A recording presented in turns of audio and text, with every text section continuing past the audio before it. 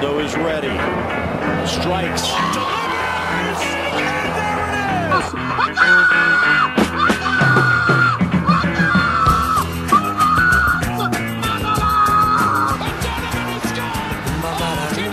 it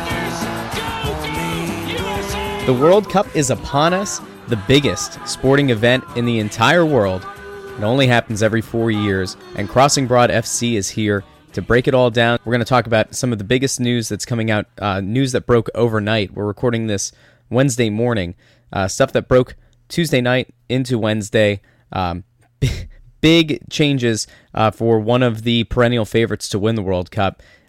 We're here to break it down. I'm Russ Joy at Joy on Broad on Twitter, joined as always by Phil Keidel at Phil Keidel on Twitter. You know him as a contributor to Crossing Broad, but for those of you who are new to the show, he's also in the past written about world football and Manchester City for Bleacher Report. Phil, it's the most wonderful time of the year.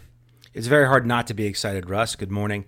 The World Cup, obviously, as you pointed out, doesn't come around often enough, but at some level it comes around on a perfect cycle because the anticipation builds and builds, and we are now literally hours away from World Cup 2018 starting.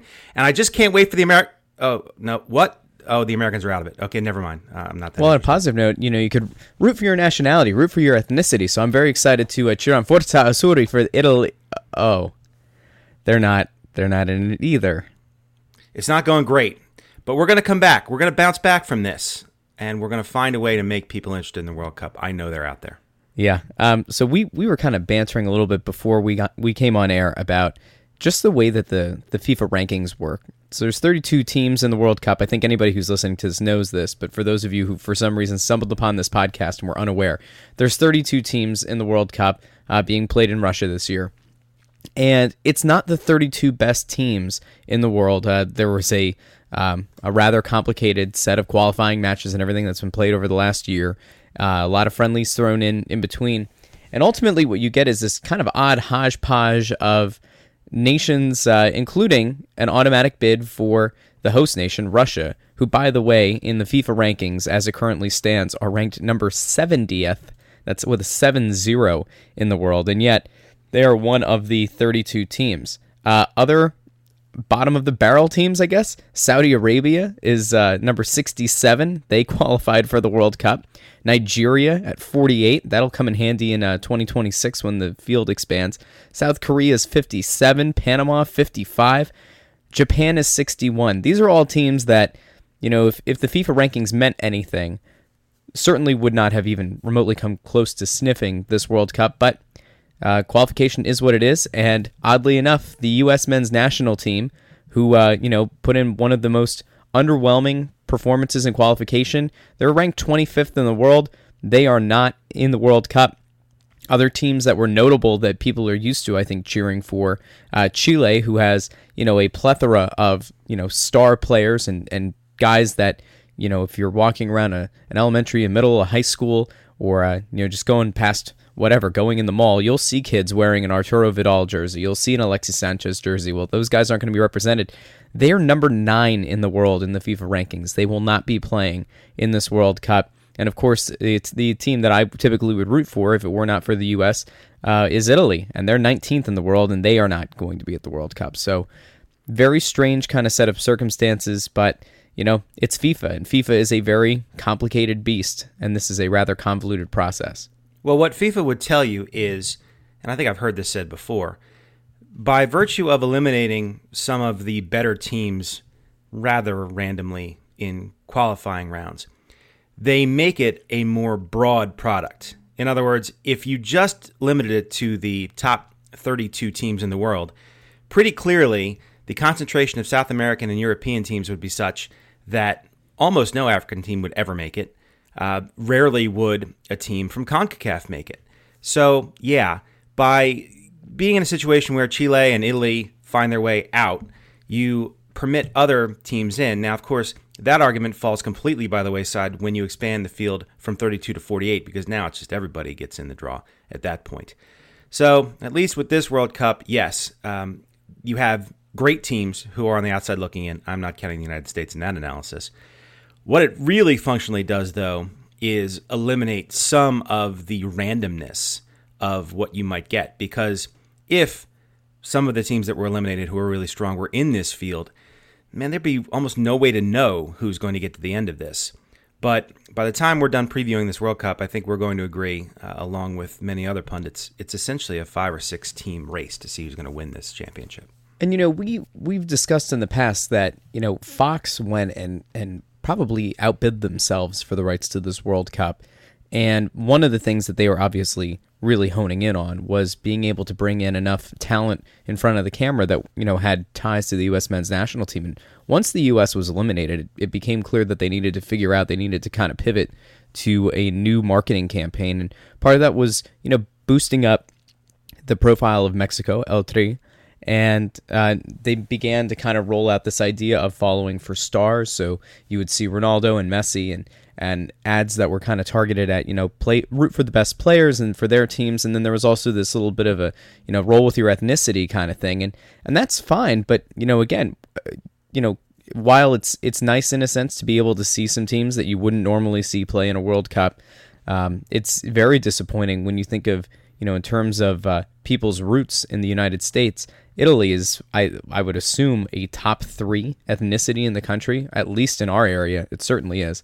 And for them not to be involved in any way is a massive blow to Mexico and to anybody, or to Fox or Mexico. But yeah, to Fox or any of the U.S.-based providers or people that are covering the Cup. I mean, even if you're covering this at a glance from NBC or from ESPN and you're just trying to attract some viewers to your concurrent coverage with it, whether it's the ESPN Plus app or whatever, it certainly does not help to see, some of these other big teams that, people are used to kind of rooting on star players or teams of, where their parents or grandparents are from, and they're not here, and it makes it all that much more difficult. And you have to wonder at some point if Fox is kind of kicking themselves for bidding on this coverage. But we'll see. We don't know what the ratings are yet.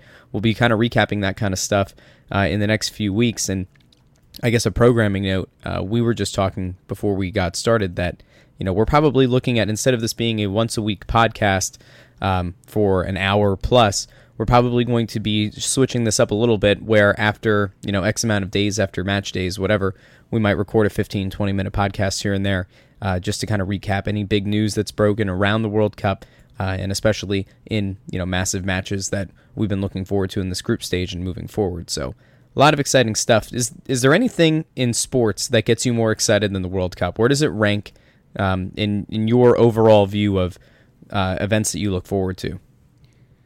I actually prefer the Champions League final. I know that's betraying my preference for the highest level of club soccer versus the highest level of international soccer. And it's interesting you asked me that question because I was thinking about this issue even before we got on the air, and we did not discuss the possibility that question would be posed to me. I think part of this is because I'm such a United States homer, and because the United States has never really had a team that could do anything other than possibly survive the group stage and maybe make a little bit of noise in the knockout rounds, but has never been a serious threat in my lifetime to win a World Cup. It's hard for me, for the reasons you've already elaborated on, to buy in 100% on a World Cup tournament, whereas you choose your club, and in my case I've chosen a club, Manchester City, that for the last 4 or 5 years has won its share of league titles, has made noise in the Champions League, hasn't made a final yet, but there's time. And on top of that, you're watching the very best players in the world playing together. As you're going to hear in the analysis we do, and most people know this already, this World Cup is about groups of players who share the same nationality but not anywhere near the same level of talent. Very often you'll have a club like Egypt that is essentially a one-man show. It's Mo Salah, who is one of the top, 15 players in the world right now? Maybe 10, maybe 5, I don't know. And then he's playing with 10 other players on the pitch at the same time who really don't belong out there with him. And that replicates itself throughout the draw in this tournament. So, yeah, give me a Champions League final ahead of the World Cup. That's not to say I don't appreciate the World Cup for what it is, but my enthusiasm for it isn't the same. All right, so let's get into each group, and we'll kind of give the world ranking of where each of these teams are to kind of give listeners who may or may not have been following all of the qualifying coverage and such, an idea of how these groups will likely break. So let's start with Group A. That is Russia, Uruguay, Egypt, and Saudi Arabia. They are Russia is number 70. Uruguay is number 14. They're easily the favorites to get out of this group. Egypt is number 45 with Mohamed Salah, who you just mentioned, and Saudi Arabia is number 67. So let's, I guess, kind of touch on, what we expect from this group. I think, based on ranking and based on star power, we would certainly expect Uruguay and Egypt to get out. But there has been a little bit of momentum recently, kind of getting behind, the importance of the home crowd, and maybe Russia has a chance to get out of the group. How do you see this one, playing out? Well, again, Russia is a betting favorite to get out of this group, and you shouldn't live your life based on betting favorites, because if you did, the Patriots would have won the most recent Super Bowl, and nobody would have been very happy with that. But on a talent analysis, there's no way Russia should be getting out of this group, and yet most people seem to believe that they will. They are home, which helps a lot, but I think the other piece you have here is that there may be forces at work, and I'm not going to get into specifics because I don't know, but I think the common sense belief here is that Russia will find a way through and into the knockout stage because, first of all, it's not a very strong group, and secondly, it's in the best interest of just about everybody involved in this tournament for Russia to stick around at least through the group stage. And that's really all I have to say about that. Wow. Okay. So you think Vladimir Putin, to quote Steven Seagal, is going to be showing up and asserting his dominance. Will he ride out on a horse? Will he wear a shirt? These are things that we don't know, but they'll certainly bring some intrigue. I could see Russia scoring a 3 to 4 yard offside goal in their third match to secure their way into the next round. And of course, there was a press conference recently where FIFA explained that they had instructed their officials not to call tight offsides because obviously once a play is blown dead for offside, it can't continue, whereas conceivably things can be reviewed if play goes on.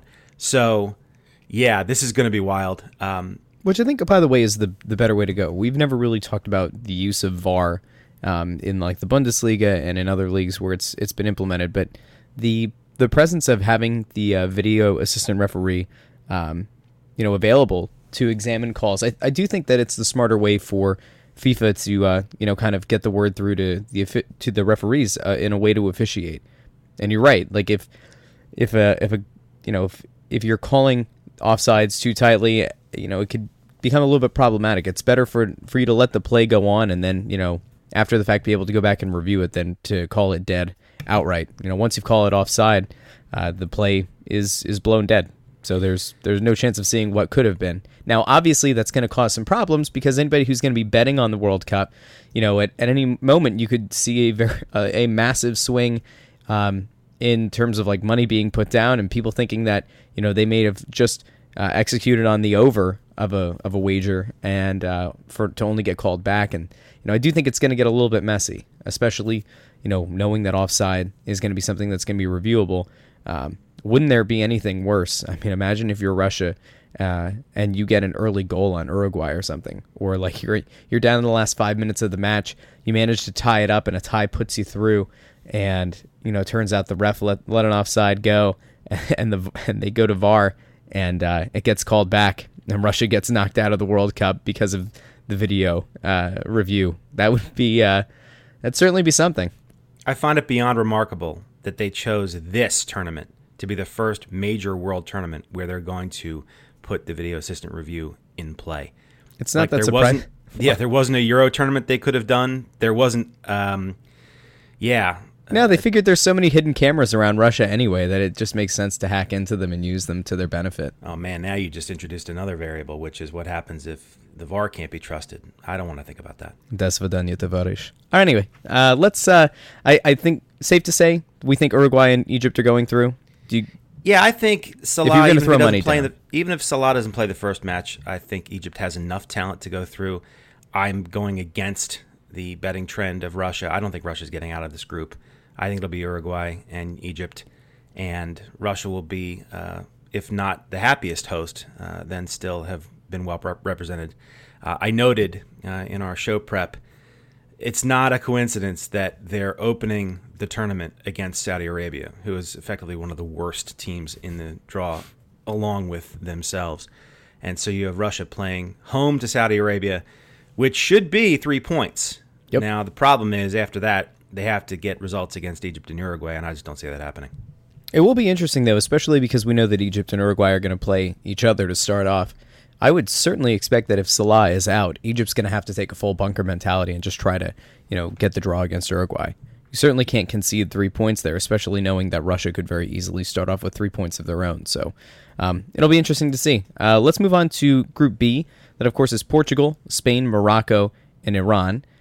Currently, their rankings in FIFA are Portugal is 4th in the world, Spain is 10th, Iran is 37th, and Morocco is 41st. Coming off, by the way, poor Morocco, coming off of the loss in the World Cup 2026 bid. I'm sure that's going to carry onto the pitch. Very unfortunate for them. There is absolutely no shot, I would assume, that either Iran or Morocco can escape this group. But of course, Spain had to go and make it a little bit interesting, and my favorite club team, Real Madrid, had to go and really screw everything up.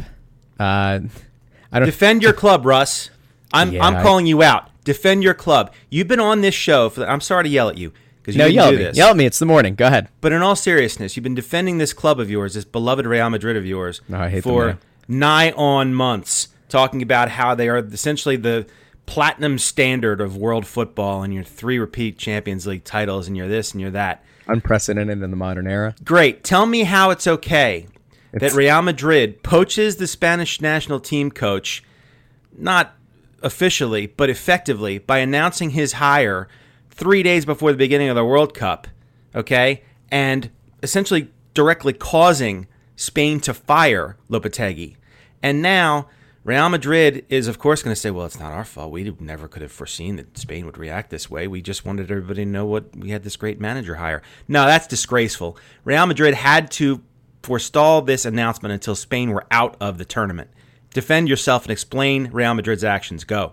So I've got a few ways to look at this, I guess.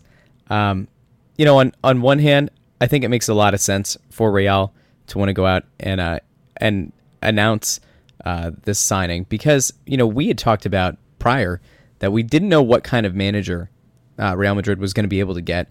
And when you rolled out a lot of the biggest names in Europe, you just weren't sure if any of them were going to either be interested or if it was something that was going to be a match with Real Madrid. Obviously, like Carlo Ancelotti wasn't going to be making a comeback. We talked in the past about Massimiliano Allegri. We talked about Antonio Conte. We talked about a lot of guys. And I said I hoped and prayed that it would not be Arsene Wenger. So, while we had talked in the past about Bayern Munich making a very under-the-radar hire, and certainly a much smaller name than we had expected, poaching the national team manager in Spain was a great hire in theory. And I think on one hand, if you're Real Madrid, you're trying to, really kind of hype up the fact that this guy is the national team manager. You're trying to, throw support behind him in a way. But it was stupid. The timing is bad. I mean, selfishly for a club, it's great timing because it looks like, if somebody's upset that you didn't go out and get one of these big club team managers, you could say, well, we took the Spanish national team's manager. There's no bigger honor in Spain than to manage the national team. The problem, of course, and I, when explaining this to my wife this morning, the first thing that came out of her mouth was, well, it just seems petty.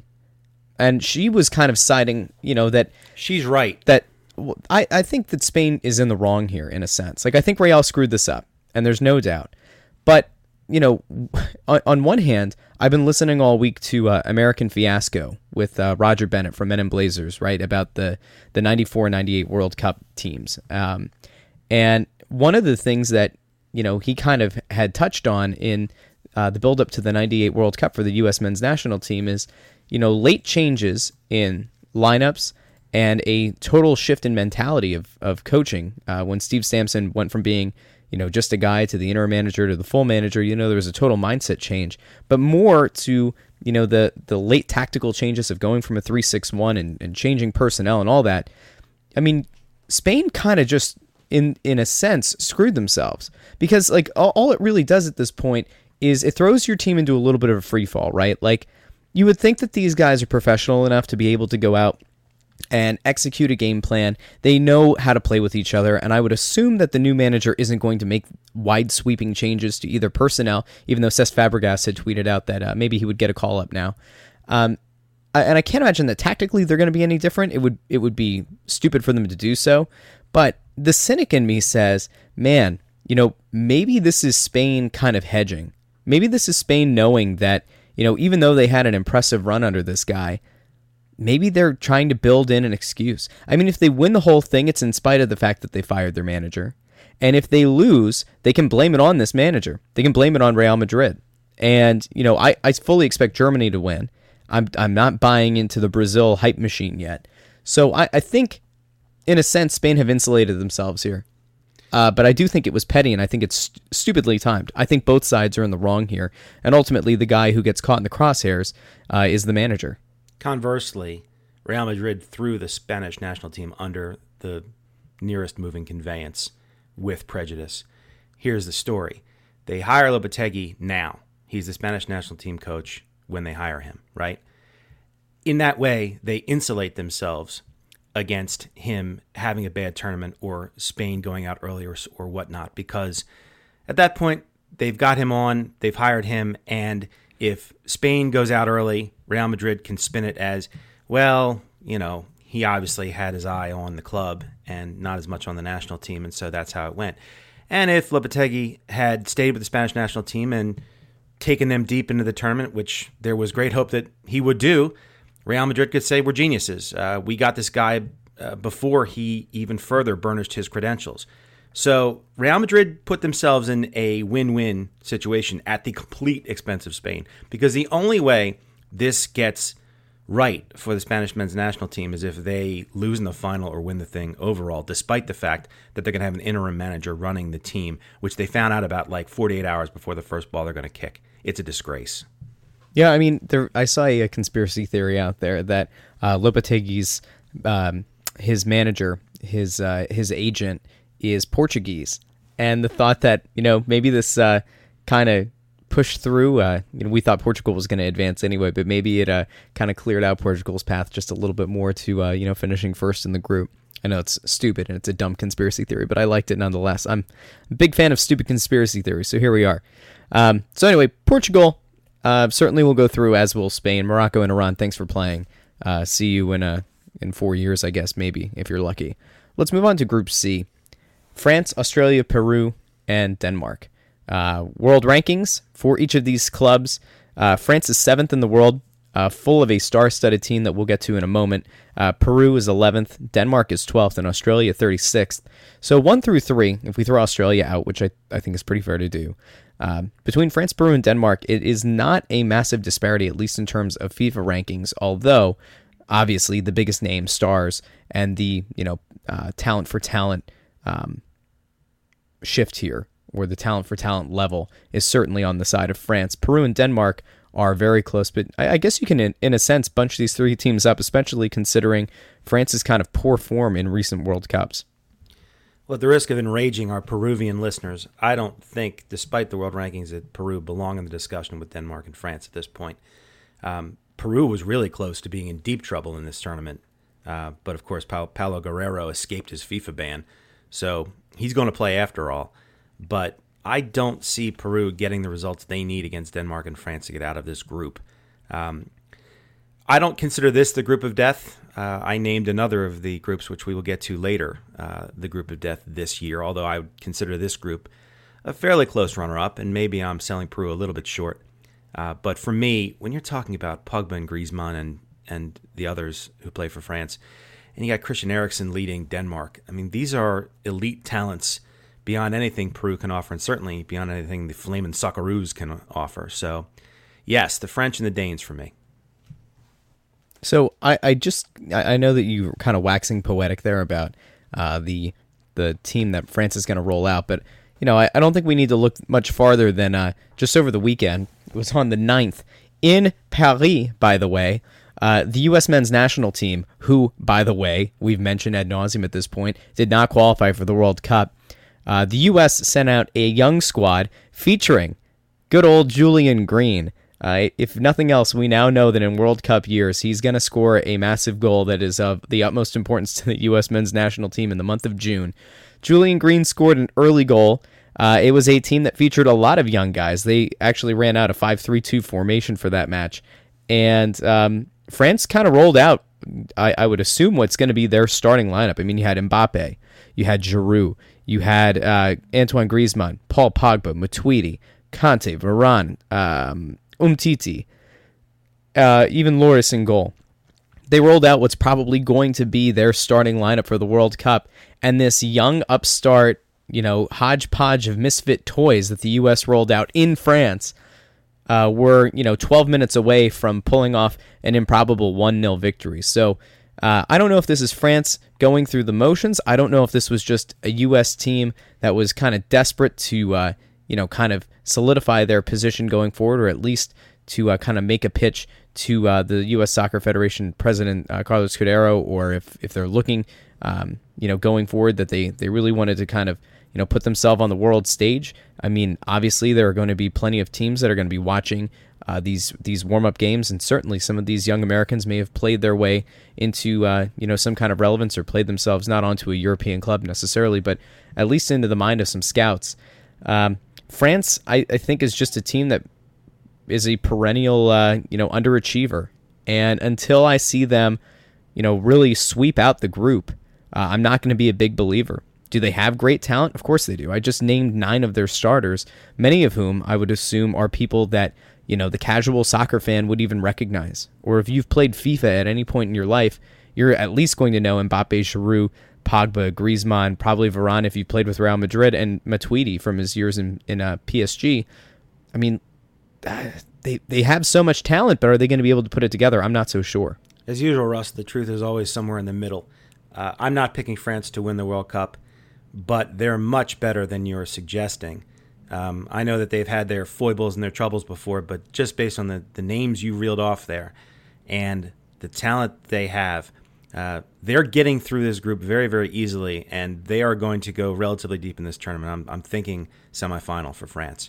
As for this friendly result that you just mentioned, France's performance against the United States in Paris reminded me of the Philadelphia Eagles' performance against the Dallas Cowboys at the Link in Week 17. Everybody's looking around at themselves like, it's a shame we have to play this game because we don't want to get hurt, and we have much, much bigger things to worry about than this thing in front of us. And so were they going through the motions? I would dare say they were less than going through the motions, because going through the motions suggested that they had any interest or belief or need to try to get a result. France was trying not to get hurt in that match. Well, then don't roll out your starting lineup. And then it's dumb. Like you're more dumb. Likely, I agree with you. I mean, you're more likely to get one of your guys hurt. If you're not fully engaged in the match, you're lucky to get out of that without some kind of an injury from a guy lollygagging down the field against again a young hungry American kid. Those guys weren't going to go through the motions. You just set some of your best players up for potential injury or potential disaster. Listen, and then man, I didn't name the French 11. It's dumb. I didn't name the French 11. You're making it like it's about me. It is. I'm sure that you were in his ear. I'm sure that they picked. The French 11 was picked for many of the reasons you've already touched on, which is, a lot of times in these tournaments we're not as sharp as we need to be, so we have to take this seriously, and so we're going to send a message to these players that they need to be ready from the moment the World Cup starts, and so, let's send them out against the Americans. We'll get a nice confidence-building win at home, and it'll be great.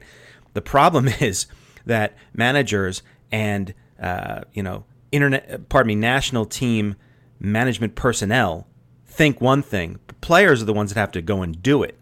And if you're Kylian Mbappe, what is in it for you to be sprinting in that match? Are you kidding? So, no, I think it was silliness for France to put all of those guys out there. And the fact that none of them got hurt is actually a blessing. And after this podcast and after the first ball is kicked in the World Cup, no one will ever remember that Julian Green scored a goal for the United States in a friendly against France that led to a 1-1 draw. It's essentially dust in the wind. I'll never forget it. I'm really quick. Since we said that we think that Peru doesn't really necessarily belong here, but they are close enough in Denmark and ranking, let me just go on the record. I think Peru is going to go through. I think that the reinstatement of their captain, Paulo Guerrero, is going to be big. and I think they're going to kind of ride that as a bit of momentum to get out of the group stage. I don't know how many points they'll get. It might be close between them and Denmark. I do think they'll get through and they'll get slaughtered in the round of 16. So that would be my guess going forward. Let's continue our stroll around the World Cup. Group D: Argentina, Iceland, Croatia, and Nigeria.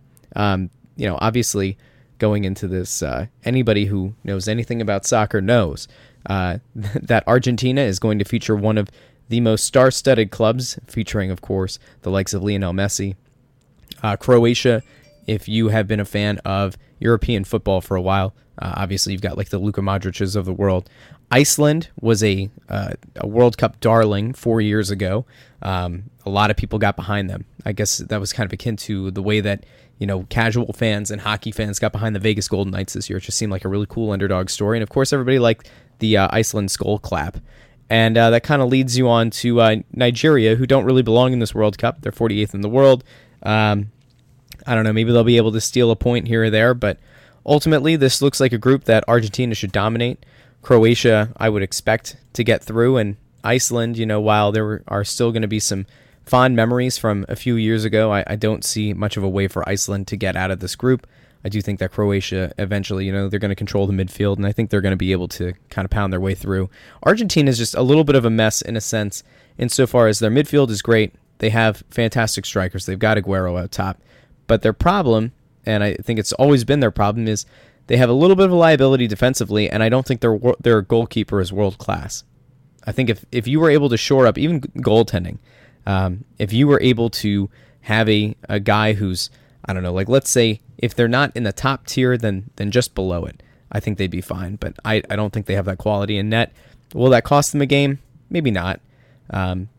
But if I'm trying to handicap this field and I'm trying to figure out, who I really think is a legitimate cup contender, it is not Argentina. They've got all the talent in the world, but their big star, Lionel Messi, who it seems like walks away from the national team after every World Cup failure he has, I think this will be his last World Cup, and I think it will end once again in heartbreak when he does not step up in the big moment the way that his nemesis, Cristiano Ronaldo, tends to do on this international stage. How do you... I know that I always put you, in this you were in messy, such a hurry. this messy Ronaldo thing. You were in such a hurry again. To hit another boot into Messi's head. You were in such a hurry to get there that you dropped the ball and forgot your own shtick. Nigeria are ranked 48th in the world. Yep. Iceland is ranked 22nd in the world. Croatia is 20th. I said this already. No, you did not. Yes, I the did. Argentines are 5th. Well, you know what, then? You'll have to accept. I think I did. Or maybe I didn't. I don't know. I talk a lot. Why would I have gone to the rankings and read them off if I had heard you said them? Unlike you, I listen when you speak. I listen when you All right. speak. Why are we on. getting so contentious? See, this is Messi's fault. We would have been fine, but once again, Lionel Messi divides and tries to conquer. But luckily, No, see, I disagree. if he's I wearing think the it's- Argentine national team jersey, he will not conquer. It's again the taint and the stink of your Real Madrid allegiance that causes everything to go, frankly, in the dumper. Look, everybody wants to blame Lionel Messi for Argentina's failures in previous World Cups. Look, if it were a one-on-one tournament, Argentina would win every year. But he's got to play with the players that come with him, and it pains me to say this as much of a Sergio Aguero fan as I am. But the thought that Messi and Aguero were on the same national team all this time and never did anything is pretty much an indictment of Aguero. I hate to say it. He's a wonderful club player. Why? Nationally, he hasn't been good enough. Why is it an indictment of Aguero? I don't understand that. I want your logic behind it, because I think they can both share responsibility, but I don't think it's just Aguero. Ronaldo has played with great players, and Messi has played with great players, and Ronaldo has won, and Messi has lost. By that logic, Aguero, who is one of the great players that Messi has played with, hasn't done enough and hasn't carried his share of the load. I do not accept this thought that Messi, because Argentina has never won the World Cup with him leading them, is a lesser player or a lesser talent, or will have some kind of tarnish on his legacy. I don't approve of that. I don't agree with it. I won't stand for it. I mean, again, this tournament is a situation you're limited playing with the players you have based on your nationality, and it's a very short tournament. You play 7 matches to win this tournament. That is not a real assessment or analysis of your greatness. So that's where I go with this. I would have liked to have seen Sergio Aguero do more in the last couple of World Cups to help Messi, and he didn't do it. I mean, I'm just going to say, Phil, that maybe it is the Real Madrid homer in me, but I'm trying to think of what legitimate stud Ronaldo's been playing with at the national team level the last few years, especially when they won the last Euro tournament. Like nothing pops to my mind. I mean, he's had guys like Pepe, who, you know, I'm pretty sure they're rolling out Pepe as a starting center back on this club, which is certainly not something that you would want to build the core of your defense around at this point. I honestly can't think of what exceptional talent he's played with. When I look at this Argentina squad, anything less than a Final Four appearance is a disappointment. I mean, let's just go through some names really quick. Gonzalo Higuain, Paulo Dybala, who's supposed to, you know, I guess theoretically take the mantle for Messi, and Sergio Aguero, who we've mentioned. All of those guys play at massive clubs. Dybala and Higuain, both at Juventus. Sergio Aguero, as you mentioned, at Manchester City. In the midfield, you know, Angel Di Maria, say what you want to say about him, but I still think he's got a lot of quality. Plays for PSG. They're a team that has some studs on it. I mean, even in defense, right?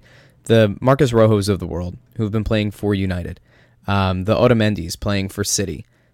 This club has a lot of studded talent. I mean, they've got guys that I would argue are better than what Ronaldo has to work with in Portugal. And I know that I throw a lot of shade at Messi. I obviously know that he is the best overall soccer player in the world. I don't think there's any doubt. I don't think there's any doubt at this point that he is and has been the best overall player. I will always say that going into one game, I would rather have Ronaldo because I think he has the killer's mentality. And I think in one game, he has more of an impact in the biggest moments than Messi does.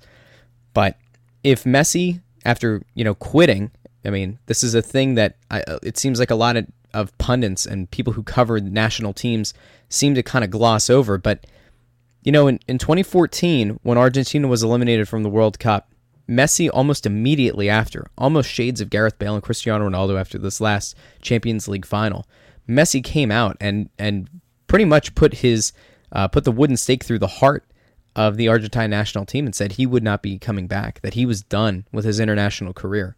And Messi, I don't think, has ever been really considered to be a prima donna. That, to me, was like a prima donna move.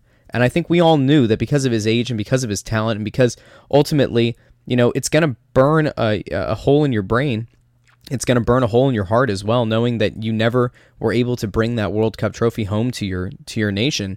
You know, there was going to be a time that he was going to feel the need to come back for 2018, and here he is. I mean, he's still young enough that if he wanted to, he could come back in 2022. I just think at some point for his legacy, will he go down as the greatest soccer player of all time? Possibly.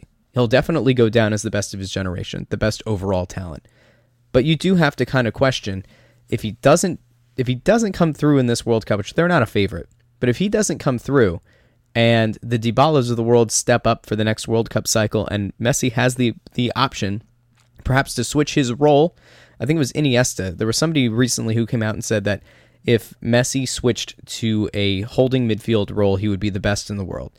Maybe as Messi, you know, starts to wind down his club career in however many years, if it's 4, if it's 8, whatever. Perhaps that's a role that he decides to take on with the national team. Maybe that's how he transitions and kind of passes the torch to this younger generation of Argentine players. I don't know, but I do think that Messi's legacy rides a little bit on his performance in this World Cup and what he ultimately chooses to do at the international level. And it might just be me. It might just be me being incredibly cynical.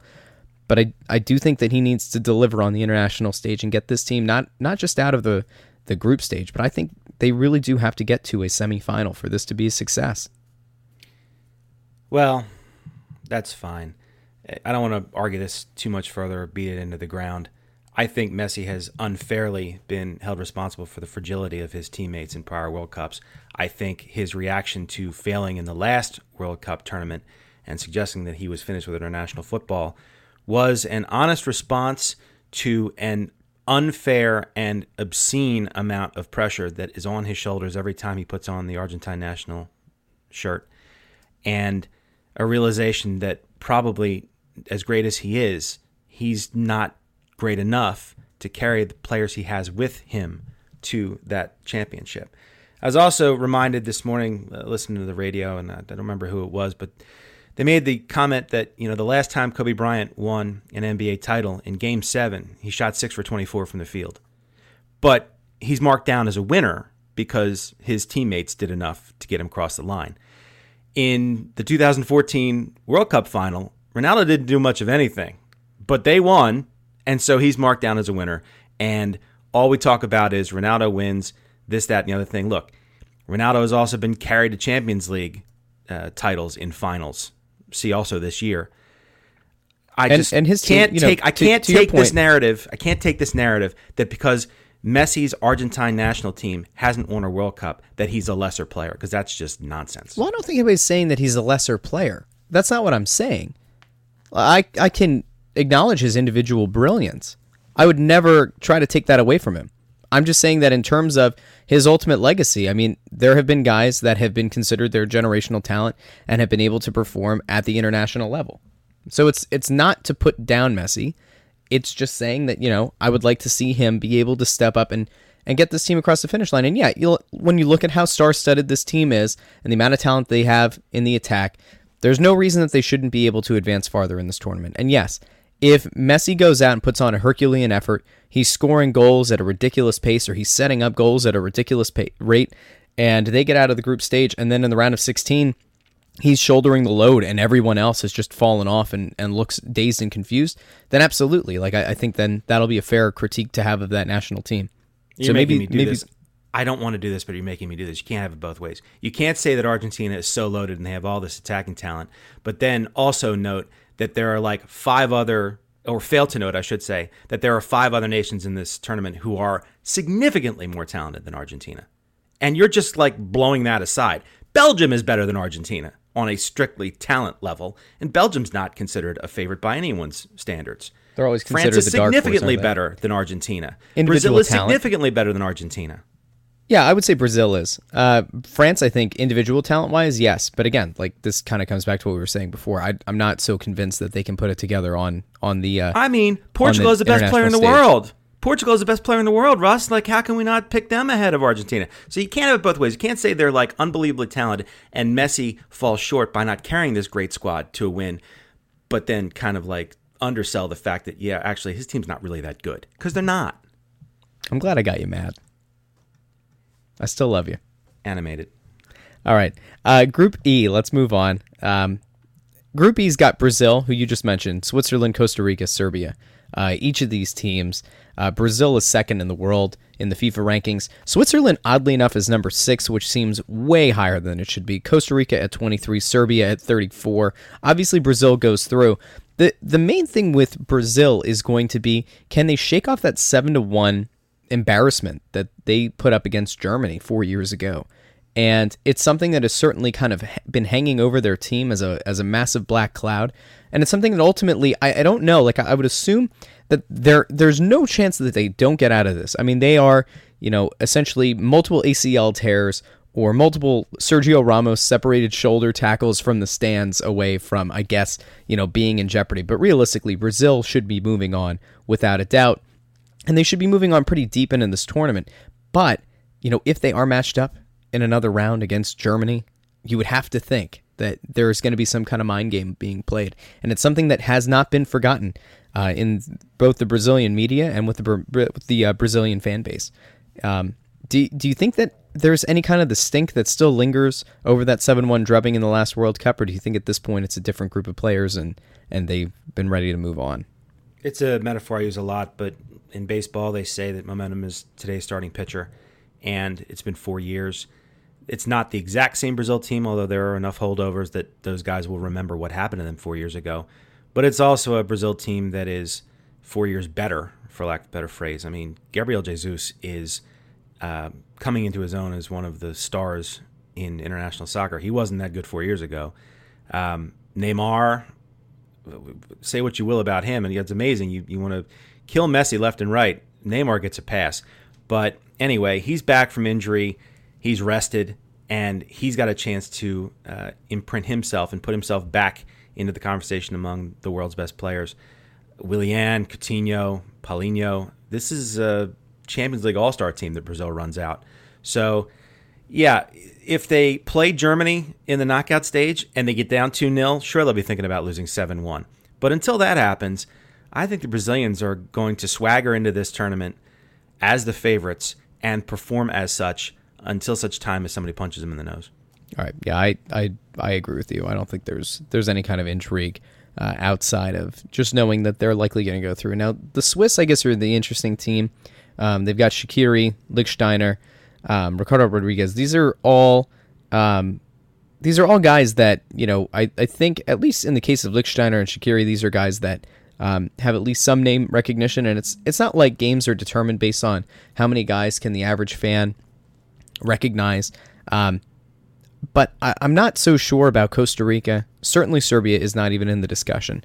And it sucks because, kind of coming back to an earlier point that you had made, while it is interesting to see some of these countries that aren't usually in a World Cup and take out, a perennial favorite or a team that's, typically seen as being a strong international club, like let's say an Italy or a Netherlands, you look at a team like Serbia and you just kind of wonder, is this really what's best for the international game? Is this really going to provide us the best matchups and the best tournament? And certainly it won't.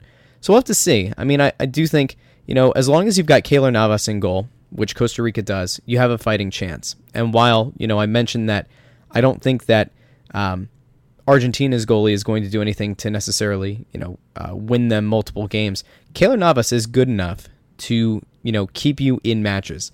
And with the Brazil game aside, because I'm going to assume that Brazil sweeps the group and commits massive slaughters as they move through, I've got to think that the Navas is going to be able to, probably keep you close or maybe even get you a draw against Switzerland, and then you just have to finish the job against Serbia. I mean, I do see a scenario where Switzerland and Costa Rica finish level on points, and then it goes to what's the determining factor? I guess it's goal differential, right? So, yes. I mean, at that point, you've just got to hope that you've been able to put it in the back of the net enough that you can move on.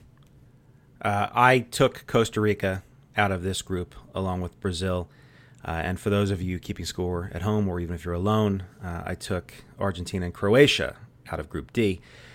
Costa Rica's CONCACAF qualifying run was unspectacular, but it was super steady. And they're an aggravating team to play against. And they have an irrational amount of confidence. So those factors, compared with Switzerland, who I see as a boring team, a probably disinterested team as all things being considered, because they know they don't have enough talent or quality to make a deep run. And the potential of getting to the round of 16 for Switzerland is not nearly as exciting for Switzerland as getting to the round of 16 again will be for Costa Rica. So I'm taking the Ticos. Los Ticos. Muy bien. Let's move on to Group F. I called this one the regularly scheduled group of death. This is absolutely the group of death.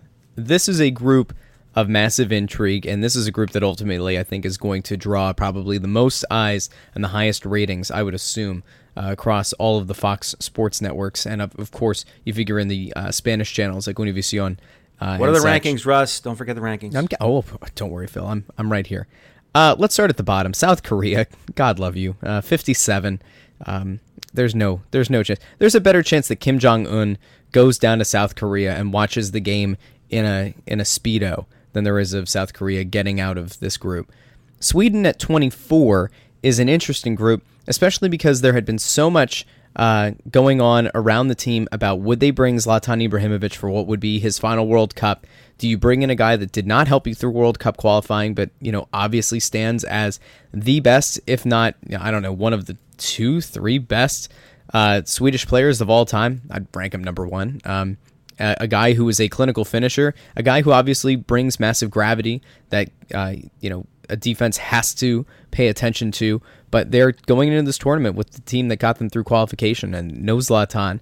Mexico, El Tri, the team that Fox is hoping is going to be able to draw enough ratings, I guess, and enough ad revenue that it's going to make their investment for this World Cup worth it. And of course, Germany, Nummer 1. They're number one at the top of the group. Germany not only is the best team in this group, but I would argue that from And this group all the way down through like the U18s, they are probably the deepest in terms of farm system leading all the way up to the national club. Need we remind anyone that a few years ago, it was the Euro tournament, I believe. They took, I think it was the U22s, ended up being their starting lineup, and they ran right through that tournament. So this German team is beyond deep, and they left one guy off the roster who I think probably is a little bit upsetting for you to see having been left off. But Germany, I would say, if I had to put money down, Germany wins this thing, and I honestly don't think it's going to be close. Not only in the group stage, but I think they're going to destroy the entire way. They're going to blitzkrieg their way through. You were referencing Germany's omission of Leroy Sané from Manchester City. Got to hurt a little bit. No, I'm thrilled. Really? They don't really need him, and I don't need him wrenching a knee in some garbage group stage match against freaking South Korea or whatnot. It'll motivate Sané. He'll come back better than before, and I'm sure he'll play with a chip on his shoulder for the national team at the times he's called up. I'm shocked. But they don't really need him. They don't really need him. I'm honestly shocked that you're taking that stance. Well, I'm very selfish. As I betrayed earlier, the World Cup is a tournament, and it's a tournament I have a great deal of respect for and some appreciation for. But I'm all in on Manchester City and the Premier League and the club stuff and the Champions League. So for me, as a City supporter, why would I want to see Sané unnecessarily risked in this situation? It's bad enough that half the club are playing in the World Cup. We're going to get to Belgium in a little bit. So yeah, it's fine with me that Sané is not playing. He'll be okay. I'm going to tell you why I think it's a mistake to not want him in.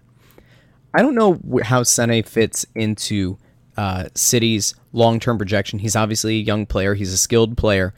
But, in all the weeks that we've talked about the fact that Pep Guardiola is going to want to tweak this roster, make big acquisitions, and is certainly not going to sit back, I do wonder that if Sané had a good World Cup, and if Germany won, and let's say that he's racking up points left and right as a main facilitator in this match, or in I guess this tournament, I've got to think that his value isn't going to be much higher than it is right now as both a young stud and as a guy who would have delivered with one of the best teams, if not the best team in the world at the World Cup. You probably could have gotten a massive transfer fee for him, which isn't something that City needs to worry about. They've got all the money in the world.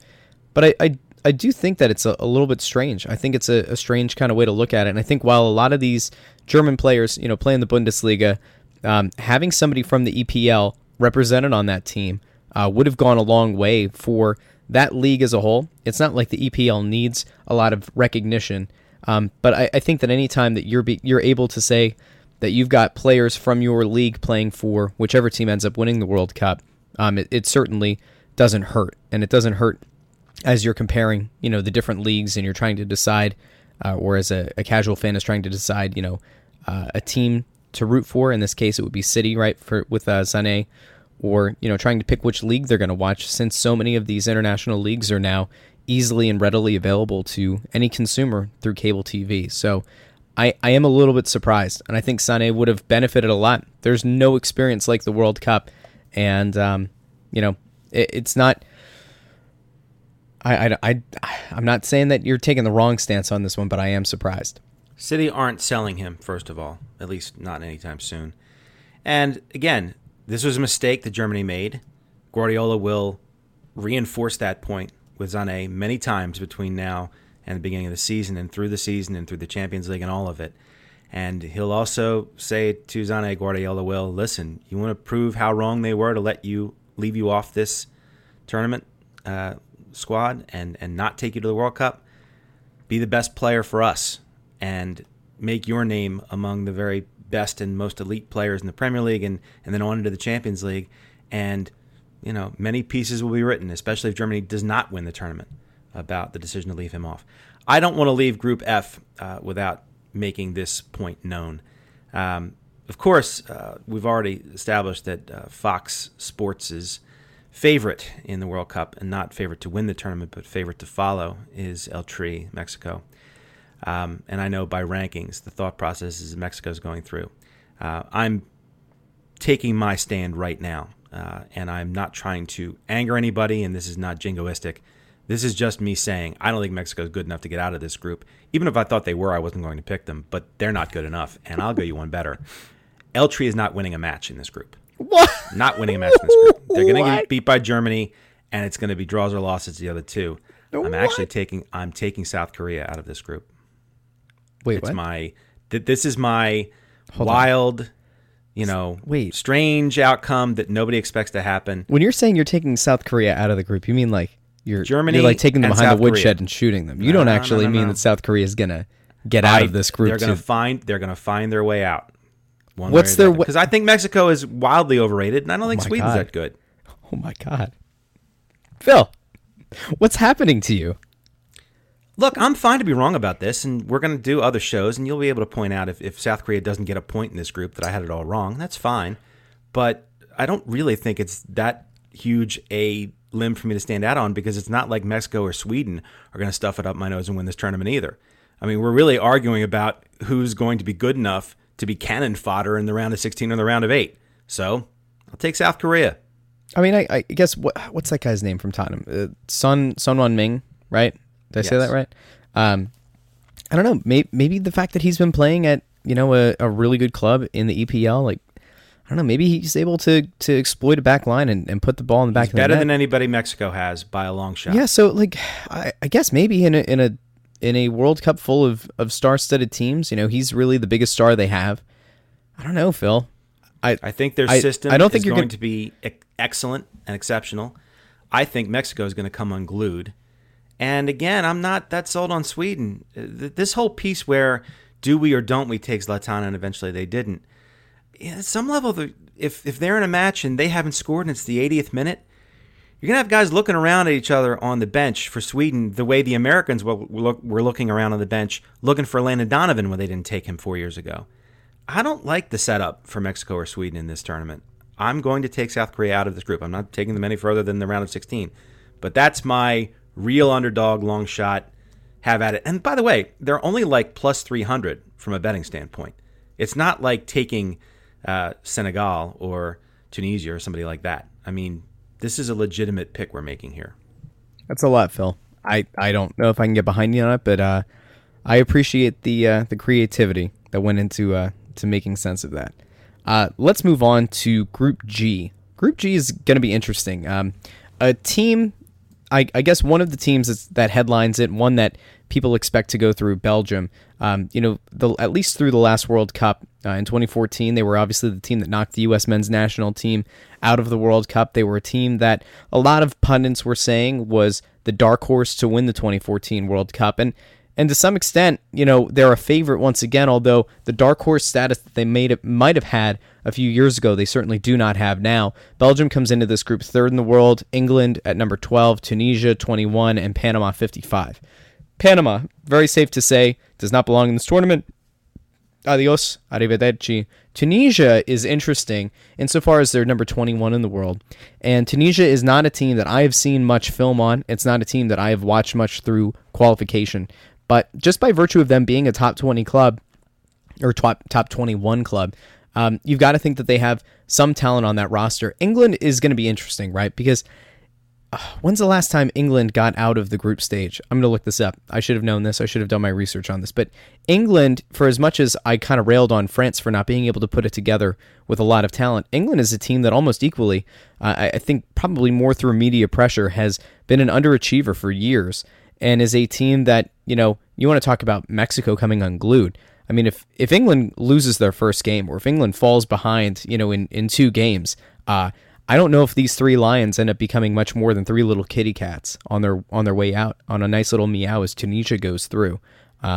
Where do you see England being able to finish in this table within this group, and do you think they're going to be able to exercise some of their past demons? Yes, I do. England comes second out of this group. Belgium is the most loaded team in this group, and they're going to win the group.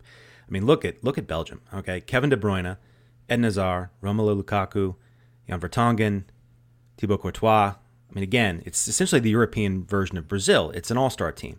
And, you mentioned that they knocked the Americans out of the last World Cup before not going on to win the tournament, Belgium, that is.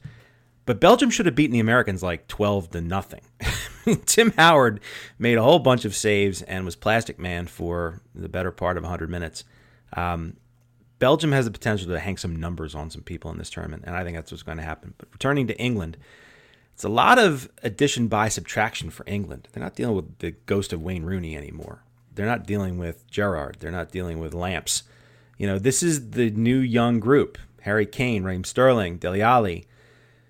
These are guys who can exercise a lot of demons and kind of reset who England are in international football if they go and have a good World Cup. And again, England's expectations aren't to win it or even to finish in the semifinals, but if they get out of this group and win the round of 16 match and get to a quarterfinal, that's a turning point.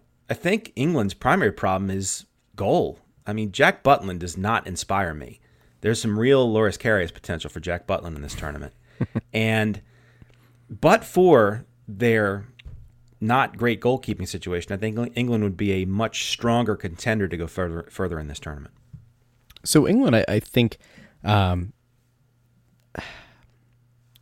having a really hard time with them, and I think I'm just kind of weighing all of the media frenzy around this club, and knowing that Harry Kane is Mr. England, and if God forbid something happened to Harry Kane, if he tweaked an ankle early, I keep coming back around to this awful scenario for them, but.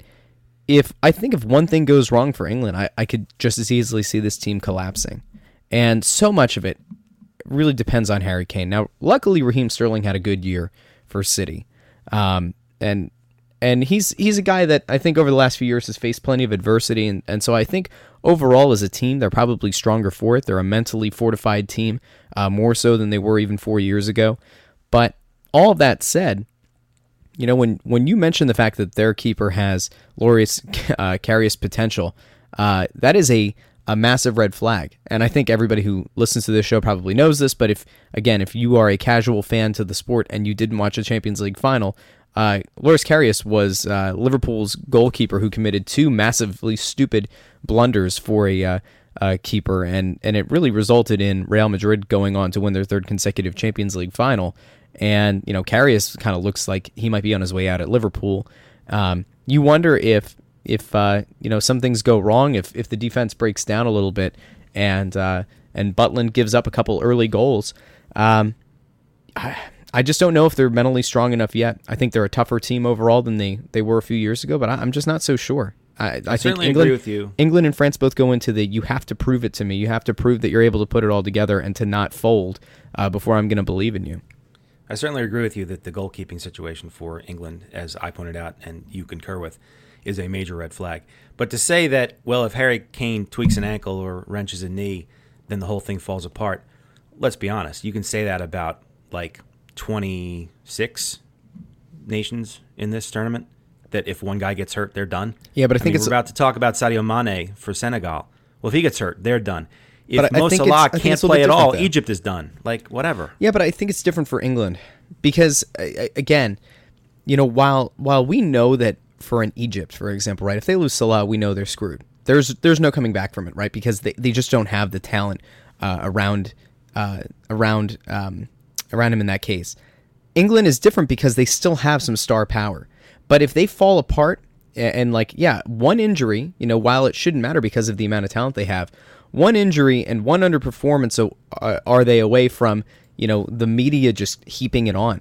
And it's not something where Egypt goes into this tournament figuring to be a favorite or even figuring to be a team that could really advance far in this tournament. England is the opposite. England is a team that, regardless of what their ranking is in the world, every single World Cup cycle, English fans and English media demand the best. And they demand that this team goes on to win a World Cup, even though they really haven't deserved to be any kind of a favorite in the last few World Cup cycles. So I think, the reason that it's so different is not only because of the star power, but it's all the pressure. It's all the off-field pressure that these players are going to find themselves on. And yeah, that's why I think it's a little bit different. It's one thing for Salah to go out and for everyone to know that it's over. But for England, they're going to continue to believe that these other guys should step up, and maybe they should.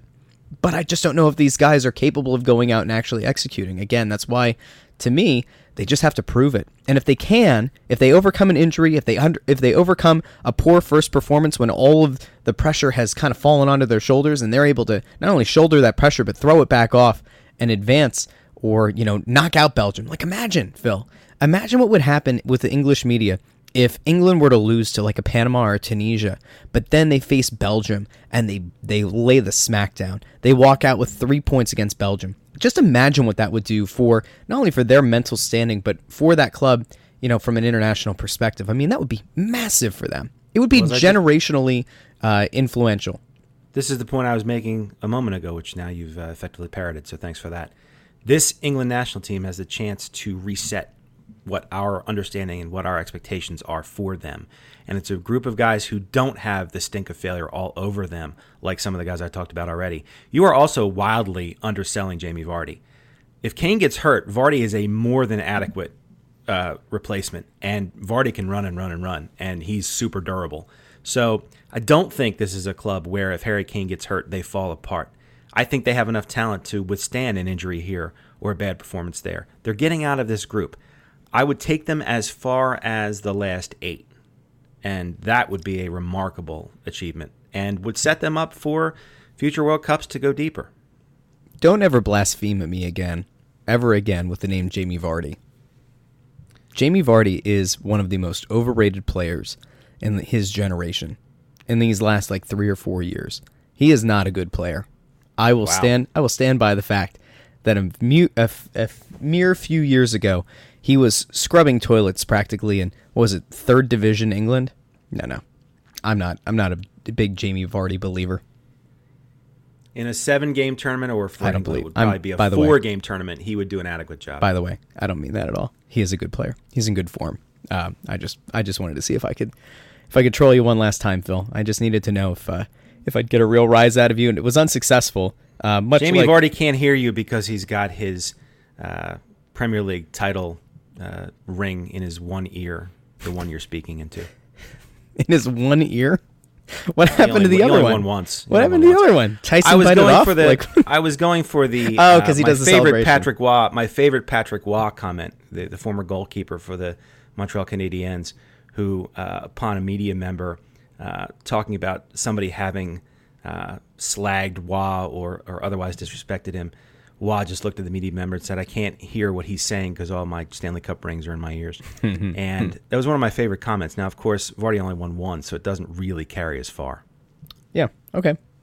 Well, it was a good try, Phil. It was a good moment for all of us to learn from. Patrick Waugh. He's better than you think he is, Vardy. That's all I can No, say. I don't think Vardy's bad. I was just trying to get a little bit of fire out of you, Phil. Just a little bit, because we're going into this last group: Poland, Senegal, Colombia, Japan. Group H. Really not anything of note. Poland's number 8, Colombia 16, Senegal 27, and Japan number 61. You could probably make an argument at this point that the Japanese women's national team is better on the pitch than this men's team is. At least Japan's women's national team is usually a top 2, top 5 squad in the world. 61. I mean, somebody try to rationalize to me how in a field of 32 teams, the 61st best team in the world belongs in this tournament. They just don't. They do not belong here. And even in an expanded field in 2026, which we'll be talking about in a little bit, when that goes out to 48 teams, 61 doesn't even sniff that. That's a disgrace. What is Japan doing here? Why? Why are they here, Phil? Please make sense of it, because it certainly doesn't make any sense to me. Well, if you really want to get into it, Russ, I mean, we talked about this earlier about why FIFA would explain how it is that some of these teams make the tournament when maybe on paper they shouldn't. What they're going to say, first of all, is that they want a global presence, and obviously Japan represents that part of the world in a way that taking another South American team or another European team won't. But let's also follow the money here, right? I mean, Japan is still an international monetary power. Can we agree on that? For sure. So isn't FIFA served by having Japan in the draw, even if they're not very good? Far more so than, again, the 9th best South American team or even the 15th or 16th best European team, right? I mean, those nations that I'm not naming them specifically because I'm not trying to disrespect anybody in particular. I'm just making a broader point, which is having Japan in the tournament brings eyeballs to the TV sets and people to the matches that some of these other nations can't provide. So FIFA would not want to admit that there's a monetary bias toward a nation like Japan. But if you don't think that's part of the reason why they're here, I don't think you're paying attention. I don't want this to come off the wrong way, but isn't it insane that between South Korea and Japan, okay, so, we can make the case that in the past, South Korea's hosted a World Cup. Was that a joint bid? I'm trying to remember. Was it 2000? Was 2002? It's a very long time ago. It was a long time ago. I forget if that was a joint bid between Japan and South Korea, if it was just South Korea. I actually have that game for GameCube, Nintendo GameCube, the 2002 World Cup game. A lot of fun. Used to be able to slide tackle into the goalie and get a red card, which they've since gotten rid of in most FIFA games. I just remember going down to like 8 players in those games and trying to conquer the world at that point. It was in fact a joint Korea and Japan, okay. South Korea and Japan World Cup in 2002. So I guess to some extent, I guess I can understand it, and I can understand it's not like FIFA's influencing this in any way of making sure that Japan and South Korea are there. But I guess, based on past performance, based on the fact that they've hosted a World Cup in the past, there's certainly some kind of tradition with soccer in those nations. Isn't it weird, though? And I don't want this to come off the wrong way. I'm afraid it's going to come off the wrong way. Tread carefully. You've got 2 countries in Asia that represent, I think, combined more than half of the world's population in India and China. How is it possible that neither of those countries are able to field a team that can compete or take down a South Korea that certainly doesn't have nearly as many people? I guess, numbers, there's not strength in numbers in that scenario, but if you've got at least 1 billion people, you can't field a team of a starting 11 that can take out a South Korean squad. I just find it hard to believe. I find it a little bit insane. I mean, we talk about in the U.S. that we have a hard enough time convincing our best athletes to play soccer, over a sport that's, so held in such high regard, like football had been, although they, because of concussions, that's kind of gone out the window. Baseball with all the guaranteed money, basketball is so big in the country. Even hockey, to some extent, has taken a lot of good athletes away. We always talk about, how do you find a starting 11 that's, good enough, athletic enough, and we have how many hundreds of million people in this country, but my God, such a higher population, and you can't field a team that's got 11 or 18 players or whatever that can beat South Korea. I just find it kind of crazy. Listen, sociologists have studied this sort of question many times. Books have been written. We could literally do 5 hours of podcast analyzing this question you've brought up. But it's as simple to me as when the Pittsburgh Pirates went to India 2 years ago and basically took the same tack, which was, in a nation of this size with this many people, we're probably just missing talent that we're not seeing because we don't make the effort to find it. And what they found out was that's not really true. That talent is not there for many reasons: socioeconomic reasons, choice of sport reasons. Frankly, the crushing poverty in most of India is going to foreclose or preclude a lot of people from seriously considering trying to play soccer when they're just trying to survive. I don't think it's as easy as, well, you have 1 billion people or 2 billion people or 800 million people, and therefore 11 of them are going to be better than the 11 that England can put out. It's not that simple, and it's the old story. The proof is that those nations are never represented in the World Cup. If they could do it, they would. Yeah, I guess the thing that I'm trying to get at here is, I wouldn't expect them to be able to compete with European squads. But when you're looking at these, FIFA ranking numbers, again, it's not like these are the be-all, end-all, but when you're looking at teams that are ranked 57th and 61st in the world, you're certainly not looking to break through the glass ceiling. You're looking to just be able to survive long enough and qualify with enough matches and enough points to be able to sneak your way into a World Cup. I certainly would not expect them to be able to go out and, win the whole thing or even get out of the group stage. But it's just a little bit crazy to me when you think about just the sheer volume of people. And kind of to your point about poverty, I guess in a lot of ways, you could make kind of the opposite case with a lot of South American countries, right? The reason that, the culture in the U.S., the soccer culture, is so different from the rest of the world is because so much of what the American game is, and you and I have talked about this a lot, it's kind of an entitlement sport at this point in the U.S., right? And like it's a broken system. It's so much money to get a kid to be able to play at a club level that's elite enough to, get onto the radar of, a scouting team and to, get to become part of the national team program, even with as many development teams as they have nationwide. The opposite is kind of true in a lot of these South American countries and heck, in a lot of countries worldwide. Poverty isn't the thing that precludes you from becoming a legitimate player or getting caught on the national radar. I mean, a lot of these guys, I would assume, that are playing for like a Peru, for a Panama, they weren't just growing up in entitled households. They were probably, a lot of them, playing a game that they loved, and they were good enough that they were able to kind of raise through the ranks. It's almost impossible. But that's the point, isn't it? That's the point, isn't it? Culturally, soccer has been very important to South America for decades. Culturally, soccer hasn't been important in India forever. Culturally, soccer hasn't been important in China forever. Culturally, that's fair. Soccer hasn't been important in the United States of America for a very long time. Because if it had been, I think we'd be a little better at it and we might be in this tournament. Again, I'm not getting enervated or aggravated. I am also being very cautious not to sound too ignorant making these points, because I am not a sociologist.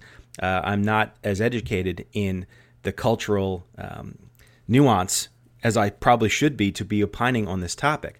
All I would say, though, is that, impoverished kids in South America have risen through the ranks and become multi-millionaires playing soccer. But it's because that sport has been the dominant sport in South America for a very long time. They play a lot of cricket in India, from what I understand. Yeah, that's fair. The Chinese pour all of their resources in Olympic sports. They dominate in Olympic sports routinely. And soccer is an Olympic sport, but I don't think they see it that way.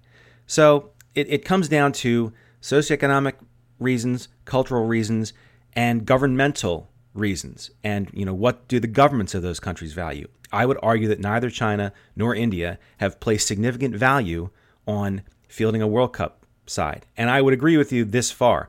If either of those nations decided to pour the resources into it, they'd be much better than they are. Agreed. So let's kind of come back to Group H, since I took us way down a rabbit hole that had nothing to do pretty much with the World Cup. And made me sound like an ignorant person in the process. Thank you very little. Well, you know what? Time for us to go pursue an anthropology degree, right? Let's kind of, go over this group quickly. So Poland, I think, is going to be able to ride on the back of Robert Lewandowski. I think he's going to be able to score enough to get them through the group stage. Senegal will be interesting because of Sadio Mane. They might be able to get through, although I would probably give the nod to World Cup darling James Rodriguez and his Colombian side. If I were a betting man, which I'm not, I'd probably go Poland and Colombia here. Senegal, just by virtue of Mane having been in very good form and making it to the Champions League final, playing games that were meaningful up until a few weeks ago, I do think Senegal might have a chance. A lot of it really will depend, and I think for Colombia it'll be the same. I think for both of those teams it's going to matter, can you knock out Japan and get 3 points, and how do you fare against Poland? If either of these teams are able to either upset Poland or even walk out of there with a draw while the other one, loses out on getting any points, then obviously that's going to change the balance of power in that group. But I would go with Colombia and Poland. What are your... Well, that's who I took. Okay, I took Colombia and Poland. I took Belgium and England in Group G, obviously. My concern with Senegal and with Mane is this. Mane is not the best player on his own team. And it's just asking a lot for him to go from looking as good as he looked for Liverpool this past season when he was playing with Mo Salah and Firmino and all of the attacking talent that Liverpool boasted in the Premier League, to essentially lift Mane out of that Liverpool side and now place him with players who are not nearly as good as he is. I know I said that Salah can do it with Egypt, but I think Egypt's better across the board than Senegal is. So, and on top of that, I think Poland is better than the dreck that's in Egypt's group. So I'm going to take Poland and Colombia. I'm going to trust Lewandowski, who I've been lukewarm about in the past on this show, but I think in this World Cup he's going to prove his talent and carry his side into the final 16. And that's where I'm going with this. So to recap all of the groups, I think we both took Egypt and Uruguay in Group A. Correct? Yes, that's correct. Portugal and Spain in Group B. Yes. I took France and Peru in Group C. You took France and Denmark? Correct. Okay, Group D, I would go with Argentina and Croatia. Agreed. Group E, Brazil, and I said Switzerland, you said Costa Rica. That is correct. Group F, we both agree about Germany. I would say Germany, and by the skin of their teeth, Mexico. You said Germany and South Korea. And I also mentioned that Mexico won't win a match in this group. Yeah, so we're going to have to come back. Group F is going to either be a big FU to me or a big FU to you. Group G, I believe we both think it's going to be Belgium and England. Pretty comfortably. Group H, obviously, I would go with Poland and Colombia, and you said the same. So I did. We have a little bit of difference in a couple of these groups. Group F probably being the one that would catch the headlines. Well, this is the point I made see. earlier. Unfortunately, because there's so many substandard teams in this tournament, you end up in a situation where they're all going to get blasted in these group stages. Now, look, will one of them slide through? I'm saying it's South Korea, but it could just as easily be Senegal. It could just as easily be somebody like Iceland could slide through. I mean, I don't expect them to, but it's not out of the question. But because there's so many bad teams, the chalk is significant. Like, the favorites are heavy. Nobody's going to threaten Brazil. Nobody's going to threaten Belgium.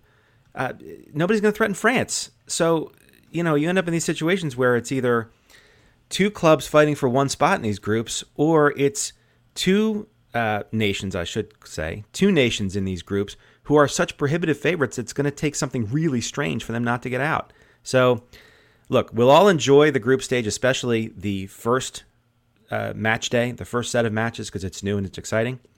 I don't think there's going to be a lot to talk about on match day 3 in the group stage, but we'll see if they prove me wrong. So real quick before we go, we've alluded to this multiple times, but the unified bid from the United States, Canada, and Mexico did in fact win. I think it was a closer vote than I expected, to be honest. They're going to be hosting the 2026 World Cup. Of course, 2022 is currently scheduled to be in Qatar, although I think that between human rights violations and just the fact that eventually somebody's going to have enough wherewithal to realize that if the air conditioning ever breaks, not only will that World Cup probably be played in the winter, but it is possible that because of whatever political implications might exist, that 2022 World Cup, it's still 4 years away, and anything could change, anything can happen, including, I think it had been England and France before, had kind of thrown their names in as a possible alternative location if things were to kind of fall through with Qatar. But yeah, 2026, the unified bid was successful. A lot of nations ended up voting for Morocco, including North Korea. Good God, we just had a summit. How is it possible that before Trump even lands in D.C., North Korea stabbed the United States in the back and voted for Morocco? Can you believe it? How many times have I told you that we don't skew political on this podcast? No, I know. I saw that on Twitter, and I thought it was a little bit funny. By the way, now I think it's pretty safe to say one of the other things that I think we had discussed tentatively is that Ernie Stewart was officially named the U.S. men's national team general manager, a new position that was created by the U.S. Soccer Federation. And somebody I saw pointed out on Twitter very intelligently that since Ernie Stewart was brought on board, the United States were awarded a World Cup. So he's already off to a good start. Well, and the other piece that I saw on Twitter, and of course we don't want to attribute any of these things because why would we give anybody any credit but ourselves? But with the World Cup coming to the United States in 2026 along with Canada and with Mexico, but for the United States it has a special meaning. That's going to be America's 250th birthday. Now, I was alive for the bicentennial. I don't think you were. But it's wild to think that you could have a World Cup match in Philadelphia in 2026. And wouldn't it be something if it were the Americans and the English playing in Philadelphia I like it. in 2026? That could be very enjoyable, and I would expect Christian Pulisic to score 6 times. So if I remember correctly, that'll be the second time that the U.S. have at least in part hosted a World Cup. I believe Mexico has now set the record. That'll be their third time hosting, the most in global history in terms of hosting a World Cup. So it will be interesting. And now that the tournament is going to expand to 48 teams.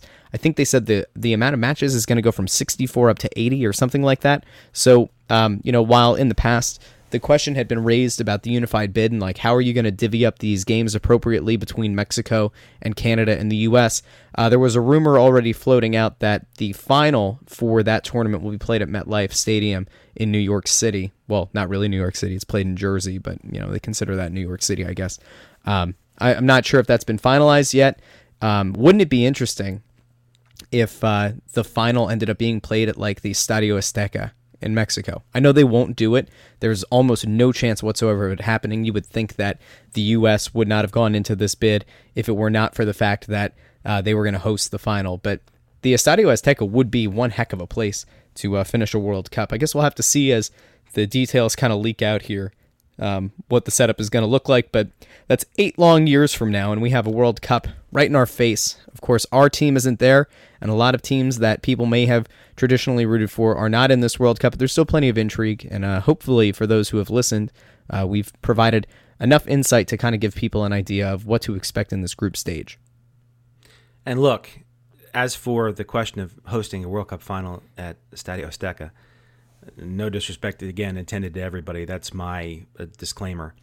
But I think if FIFA is being honest with us, which is often a challenge for them, but if you asked FIFA what makes more sense, hosting the World Cup final at MetLife Stadium or the Azteca, they're going to take MetLife Stadium just about every time because logistically it's just easier.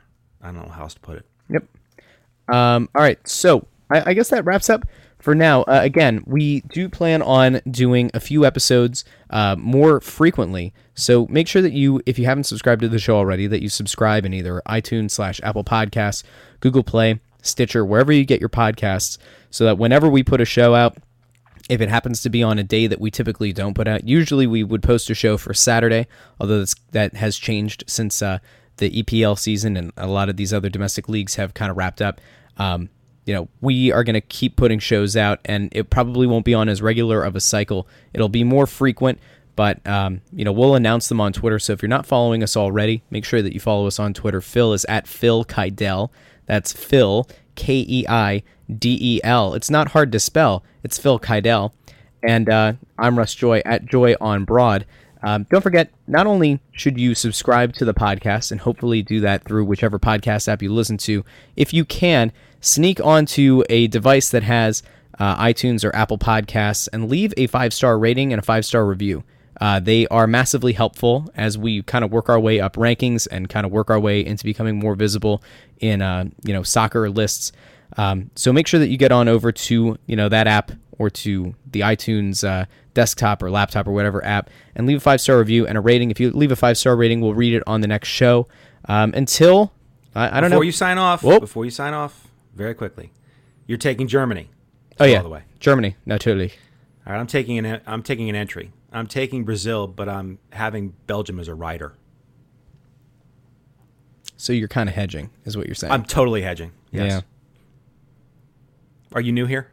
This is what I do. I'm just trying to think of if I had to put money on a team other than Germany right now, Spain would have probably gotten some money, but them firing your manager 2 days before the World Cup is not a good strategy. I don't think Brazil can pull it off. Real Madrid wasn't satisfied with winning the Champions League for a third year in a row. They had to upstage the national team. Yeah.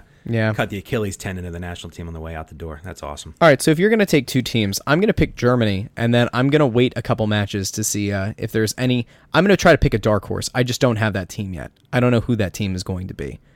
Croatia, I don't think, has enough firepower. I'm going to have to think this one through. But are you saying Spain was your dark horse? No. I was saying they were obviously going to be a favorite. Now that they're kind of hitting the skids going into this, maybe they should be a dark horse for you now. Maybe you could. They're not take really them now though. They have too much talent to be a dark horse now. Okay. The real question is if Ronaldo. He doesn't have enough talent around him. Just imagine if Ronaldo hoists the World Cup trophy. Let's not.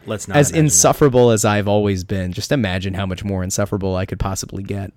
I'm times forget 15. That you said that. Yeah, I don't know. All right, I'm going to come up with another team for our next episode. So until we put out another episode coming soon, the World Cup starts Thursday morning.